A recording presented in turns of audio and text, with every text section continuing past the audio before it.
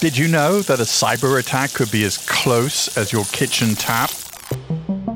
This morning, the FBI and Secret Service cyber units are investigating the hacking of the municipal water supply system in Oldsmar, Florida. We don't know right now whether the breach originated from within the United States or outside the country. A hacker gained remote access to the computer system inside the city's water treatment plant. One of the functions opened by the person hacking into the system was one that controls the amount of sodium hydroxide in the water. Luckily, a plant operator was paying attention and noticed that someone else appeared to be controlling his computer's mouse. The operator was able to go into the system and restore the sodium hydroxide to normal levels. So the water wasn't poisoned. Cybersecurity experts tell us this attack is significant, and while luckily it was caught in time, they say it should raise red flags about the vulnerability of our utility systems. Here's how the mayor of Oldsmar, Florida put it. The important thing is to put everybody on notice, to make sure that everyone realizes these kind of bad actors are out there, it's happening, so really take a hard look at what you have in place. That 2021 hack into the water system in Oldsmar is something that got the attention of Jen Easterly. It's something I worry about a lot. Some of these water facilities, they don't have cybersecurity teams out there. They're not like Morgan Stanley, where you could spend hundreds of millions of dollars and you had hundreds of people doing it. You have generally very few resources dedicated to that. Easterly is one of the top cyber officials in the Biden administration. She heads up CISA, the Cybersecurity and Infrastructure Security Agency. It's the government agency that helps defend the United States against cyber threats. The world is all digitized. We all have to operate online, and it's really important that we understand the basics of how to keep ourselves safe and secure. And the roughly 153,000 public water systems in the United States aren't the only things that Easterly is worried about. There's just ton of vulnerabilities. And a vulnerability for your audience, vulnerabilities are basically glitches in code that allow bad actors to weasel into those glitches and cause bad things to happen, whether it's stealing data, causing disruption, corruption of data, or destruction of data.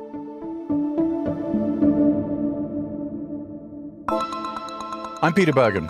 Welcome to In the Room. Up next, CISA Director Jen Easterly tells us about what cyber threats worry her the most, what governments and companies need to do to make sure we're better protected, and what you need to know to keep yourself and your family safe online.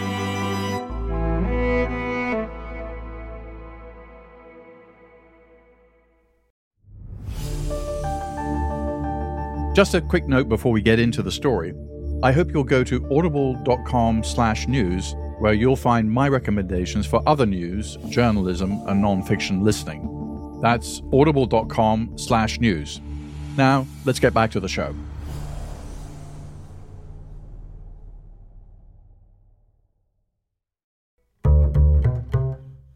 A Rhodes Scholar, Jen Easterly is a problem solver.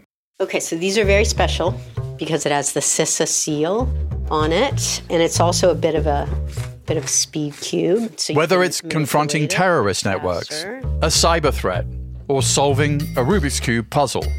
Like mess it up in a way that, let's see. You've messed it up completely now. Yeah, but I also like to do that. You're doing it behind your back. It's the hard part. Oh my God. There you go. That was 10 seconds? Nah, I don't know. Wow. Now you're going to have to learn how to solve it.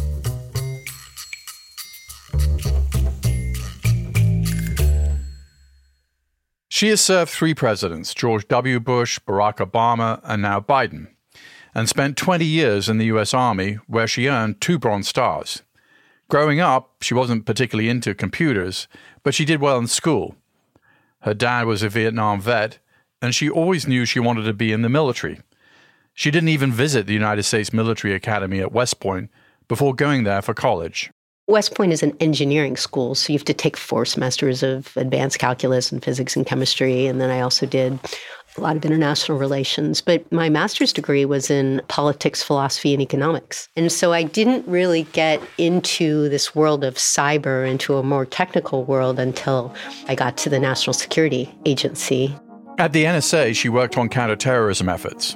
And in 2006, during the war, she went to Iraq.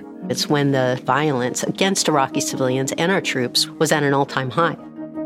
Lieutenant Colonel Easterly helped run a then highly classified program that helped to decimate al-Qaeda in Iraq. Her team provided intelligence to American troops about where terrorists might be located. I was asked to operationalize a new high-technology capability called Real-Time Regional Gateway, or RTRG. And essentially, what we were trying to do was to take all of the collection in theater, whether that's what's being collected from human intelligence or satellite intelligence or phones, and integrate it and correlate it and enrich it so that we could illuminate terrorist networks on the ground, not in weeks or days, but in hours and minutes. And we could provide that information to the folks on the ground. And it provided a capability to the troops on the ground that ultimately helped them take thousands of insurgents off the battlefield and save lives. And that was the revelation for me, the power of tech to save lives. And so we have to think about the great things we can do from technology, but also the downrange safety consequences. At CISA, she's focused the agency's attention on vulnerabilities in some key areas: critical infrastructure like hospitals and water systems, and also school districts. I call them target-rich cyber poor. They just don't have a lot of cyber capability because they're small and they're making tough decisions. If you're a hospital, you're looking to use your next dollar to ensure you've got the best doctors and surgeons. You're not upgrading your software. They're targeted heavily by ransomware actors. What is ransomware? You can think of it as like a virus on your computer, on your networks, that essentially locks up your data. And then you'll get probably a big skull and crossbones saying, your data's been locked up, and to unlock your data, you must pay us X amount, usually in some type of cryptocurrency, Bitcoin. And this has been a big scourge. But one of the cool things we just rolled out recently was this pre-ransomware notification. And it's really to call people up and say, hey, you got ransomware on your network. You need to do something about it. You need to isolate it. You need to shut down that part of your network. If an attack is identified early enough, shutting down the part of the network that's been hacked can prevent the hackers from locking up all the data. Through its pre-ransomware notification program, CISA works with researchers to identify where hackers have gained access to a network to try to stem the damage. The agency also has a tip line to flag computer servers that might have been compromised. To report a cyber incident, please press 1. We've done this just since the beginning of the year. I think we've done it 60 times, and we've gotten feedback on dozens that this actually caught it in time. They were able to mitigate damage. And we are able to help people not have their data locked up, not to have to go through the incredible stress, the anxiety, particularly if you're a small business, if you're a hospital responsible for people's lives or a school superintendent. And so feeling that direct impact of what you can do to help the American people, it's a gift and a privilege. Typically, who are mounting these ransomware attacks? Generally, cyber criminals. They're sort of groups that are loosely connected around the world. A lot of them are based out of Eastern Europe. Some of them are given safe haven and sponsorship by nation-state actors. They're really hard to drive down. It's a little bit of Medusa-like. You cut that person off, you arrest, and then you'll see a little bit of a lull, and then they'll come back in. These attacks are a big problem for companies. In 2021, cybercrime cost businesses more than $6.9 billion. The same year, just one criminal hacking group known as The Hive targeted more than 1,500 organizations and received more than $100 million in ransom payments. But it's hard to find good data on just how often these attacks occur, because a lot of companies don't report them. After all, it's embarrassing to be hacked and then to pay a ransom. Paying a ransom is not illegal. We highly discourage it. But even if you pay, it's not clear you're going to actually get your data back. Easterly says there is something else we need to be concerned about when it comes to these ransomware attacks. The chaos that can ensue when a major company system is held hostage. Federal authorities are investigating a major cyber attack targeting America's energy infrastructure. Like what happened with the Colonial Pipeline attack in 2021. Georgia-based Colonial Pipeline says it was hit by ransomware. The company responded by shutting its entire system down to protect it. This ransomware attack led to long lines at gas stations, especially in the South. The governors of Georgia, North Carolina, and Virginia even declared a state of emergency. It got on their business network, so essentially their IT that runs their payroll. It did not get on what we call operational technology that actually runs the pipelines, but they were shut down in an abundance of caution because it wasn't clear whether the malware could move from one part of the business network to the operational technology network. So that created a panic across America. I think if somebody's watching that panic, and we all did, certainly across the country, I think we need to think about what our adversaries are thinking about, because that's exactly what they want to motivate. That's what the Chinese are looking at, and that's what they want to motivate, that type of societal panic. If they want to move to block the straits or reunify Taiwan, that's the kind of thing they want to create here, but on a much larger scale. How do they do that?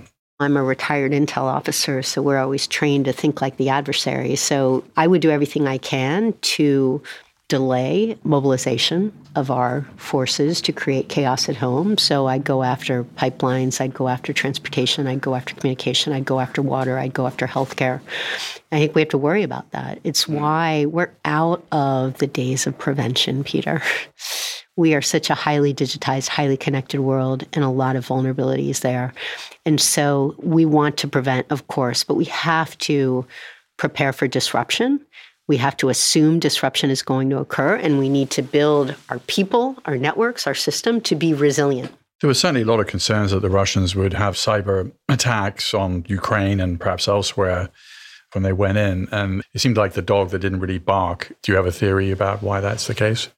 So we were very worried. I think we were very legitimately worried about potential attacks on our critical infrastructure.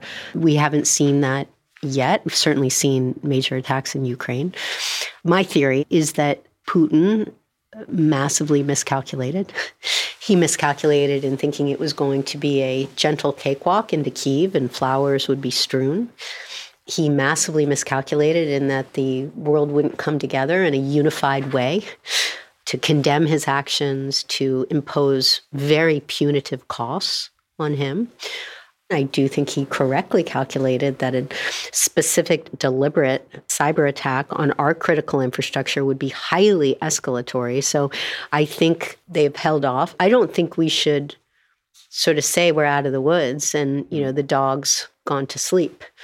I think we need to continue to be vigilant. It's never a time for complacence because whether it's Russia, whether it's China, Iran, North Korea, or the ecosystem of cyber criminals, these types of capabilities are broadly available. And given the fact that the software has a lot of vulnerabilities that can be exploited by bad actors, I think we need to keep those shields up. After all, the US government has been the target of cyber attacks before. Back in 2015, there was a major breach of the Office of Personnel Management, which is basically the government's human resources office.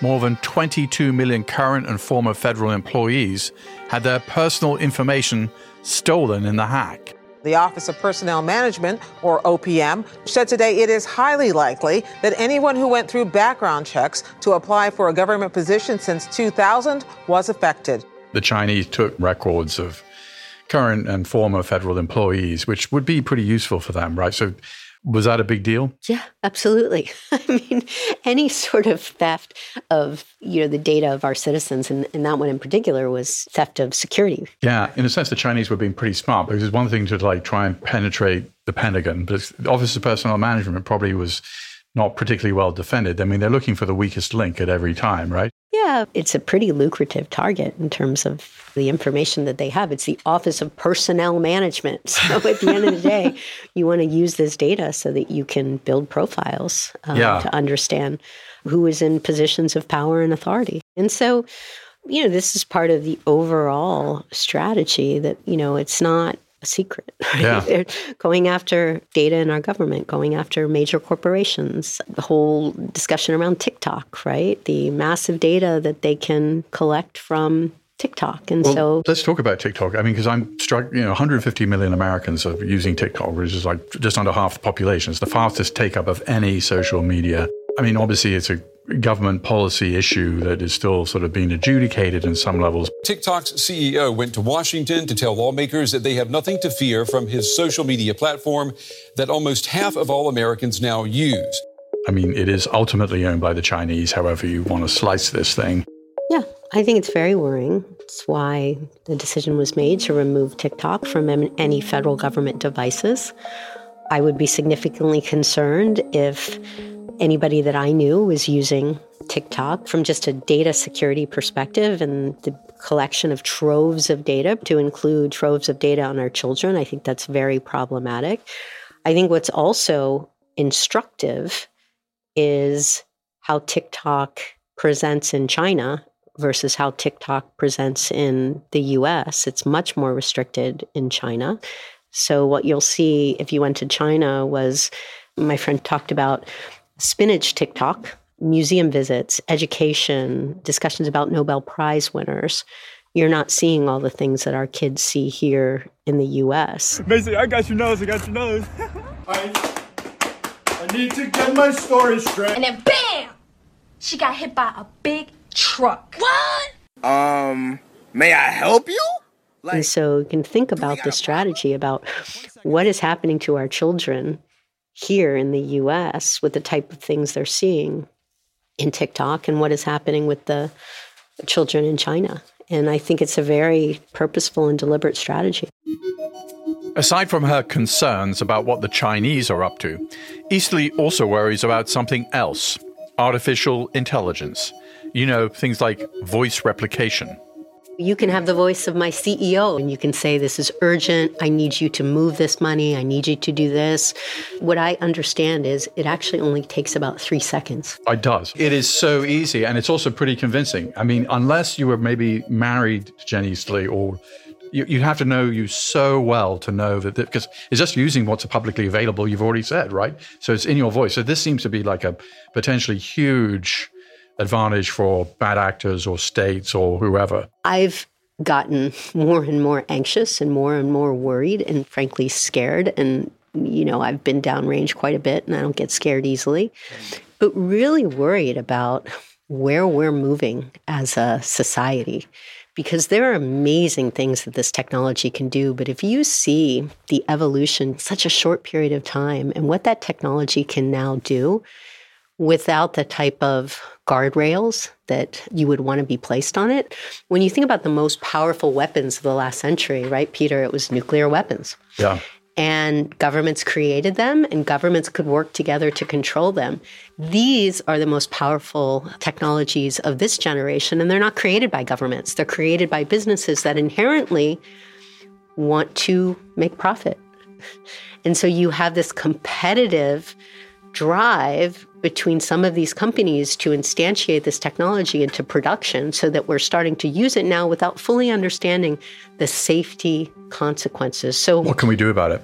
Well, we're starting to have pretty robust conversations about how we can slow down and ensure that there are real guardrails. You know, I've heard people say, well, of course it'll be regulated and all that. That's not a trivial thing. You don't want to just put regulation in place. First of all, that doesn't happen quickly. And you don't want to put regulation in place peremptorily because we don't want it to crush innovation. But what we do need is a real conversation about what we can do, whether it's export controls or regulations or mandatory things that companies need to do before this is shared more broadly. In one of your previous jobs, when you were running counterterrorism for Obama, I mean, a very related issue was the question of social media companies propagating a lot of terrorist content. And although it's not a perfect solution, but there was buy-in from the bigger companies that you helped orchestrate where they took bad material down quickly and they shared best practices. So could you imagine something sort of analogous where we'll have some kind of agreement where we all sort of share the same rules of the road?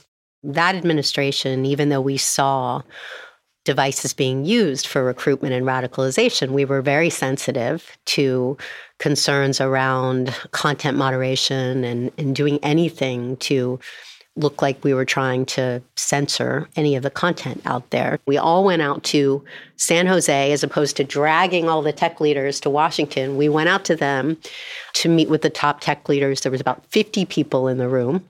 And there was huge skepticism. And so it was very tense at the beginning. It ended up being this just fantastic 3-hour conversation where everybody was listening.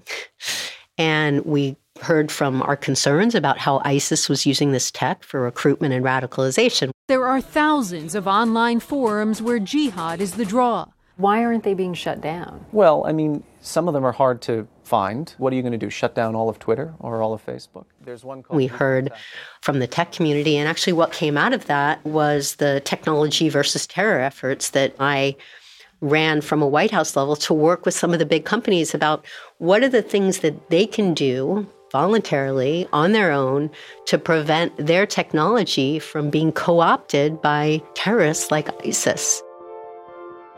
Easterly says ultimately the solution is not going to be to try to arrest cybercriminals or getting states like China to observe a set of norms. Instead, more of the burden for security needs to be shifted onto corporations. The institutions providing you access to financial transactions, communication, transportation, healthcare. So the vast majority of all of that is not owned by the federal government. It's owned by the private sector.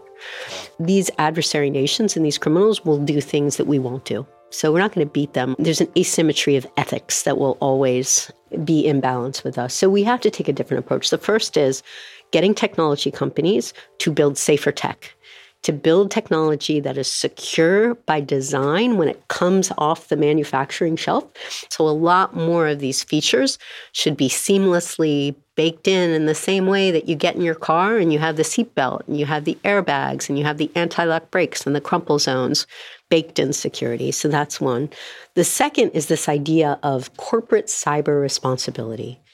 Leaders, whether it's public companies, private companies, nonprofits, small businesses, leaders need to recognize that they own cyber risk, just as they own all types of other risks. We have to have leaders from the top who are embracing this as their responsibility because it's the safety of their clients, it's their reputation, and quite frankly, if you're a critical infrastructure owner or operator, it's national security, it's economic security, it's public health and safety. And the way to do that is to make CEOs and board members more accountable. It's not just like at a private company, but I mean, there are tons of foundations and even charities or whatever. Any organization, this should be sort of front and center of what they're worried about and thinking 100%, about. 100%. Totally agree with that. And we all have to play a role collectively in our defense. I saw this when I was in the private sector. It's not just having a meeting once a month. And you really have to be constantly in a space where you are sharing information from the private sector, from the federal government.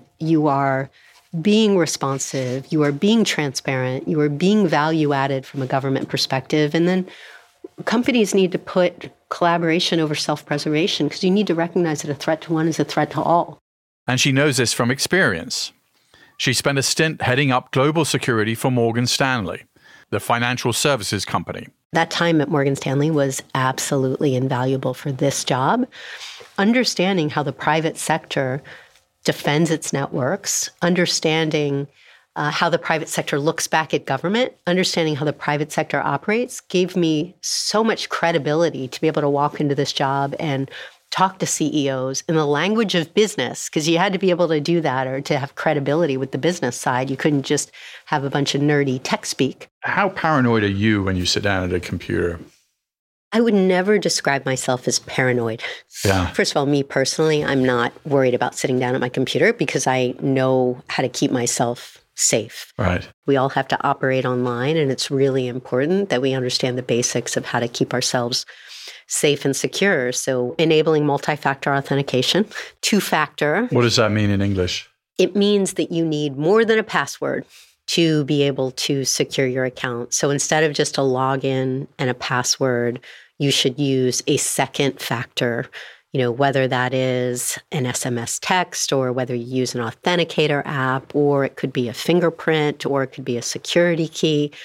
And what you choose, two-factor or multi-factor authentication, is really about your threat model. So as the director of America's Cyber Defense Agency, people probably want to come after me. If you are not somebody who is going to be targeted or in high risk, using an SMS code, using an authenticator app is probably fine. But these things are important for us all to understand because things like multi-factor authentication, if you only do one thing, do that because that's the best thing you can do to drive down risk of having cyber threat actors, in particular cyber criminals, come after you, try and steal your data or steal your money. So I work at Arizona State, and I can't sign in without, they send me a text and they send or a phone call, right? You have to, and there's no way you can sign on, and there's nothing you can do without signing on at this university. Perfect. Right? So perfect. But there's also the basics about password hygiene, getting a password keeper, unique complex passwords, stop taking your password and putting it on a sticky underneath your keyboard. Ensuring that you're giving your employees training on how to recognize phishing. Phishing is getting better and better and more sophisticated. The old days of, please to provide your information are going away, and they're going to be able to craft phishing emails that are socially engineered to make it think like comes from your employer or comes from your spouse. And so we need to be trained to be able to think really hard before we click on things that could then infect our whole network. And the last thing is to upgrade software. But I want to live in a world where technology companies bring me safe software so I don't have to constantly patch it. Easterly is also the mom of a teenager, and she spends a lot of time thinking about the long-term effects all this technology will have on people. I get that. It's something I worry about too. My son isn't a teenager quite yet, but he and his buddies already spend a lot of time online. As a mom, I have a lot of concerns about our kids walking around and, everybody walking around with what I call weapons of mass distraction. Yes. You walk down a street, everybody's stuck to their phone. We don't look at each other anymore. We don't read books. It's hard to have conversations. I worry a lot about just the changes in our society because we're so glued to these devices now. So when you talk about some of the things that were created to connect us and to join the world, and there are good things that have occurred, but there's also studies that show that some of these capabilities are causing major mental health issues. Having lost my own little brother to suicide, I think anything that makes people sort of look at it and feel bad about themselves, or I think social media has been playing kind of a role, and that's not a very positive one when it comes to the mental health of our kids. So I do worry. If you want to know more about some of the stories and issues that we discussed in this episode, we recommend The Perfect Weapon: War, Sabotage, and Fear in the Cyber Age by David Sanger. In the Room with Peter Bergen is an Audible original, produced by Audible Studios and Fresh Produce Media. This episode was produced by Alexandra Salomon, with help from Holly DeMuth. Our executive producer is Alison Craiglow. Katie McMurran is our technical director. Our staff also includes Laura Tillman, Eric German, Luke Cregan, and Sandy Malera. Theme music is by Joel Picard. Our executive producers for Fresh Produce Media are Colin Moore, Jason Ross, and Joe Killian. Our head of development is Julian Ambler. Our head of production is Elena Bavietz. Eliza Lambert is our supervising producer. Maureen Traynor is our head of operations. Our production manager is Hermenio Ochoa. Our production coordinator is Henry Koch. And our delivery coordinator is Ana Paula Martinez. Head of production at Audible Studios, Mike Charzuk. Head of U.S. Content, Rachel Giaza. Head of Audible Studios, Zola Mashriki. Head of Content Acquisition and Development and Partnerships, Pat Shah. Special thanks to Marlon Calby, Allison Weber, and Vanessa Harris. Copyright 2023 by Audible Originals, LLC. Sound recording copyright 2023 by Audible Originals, LLC.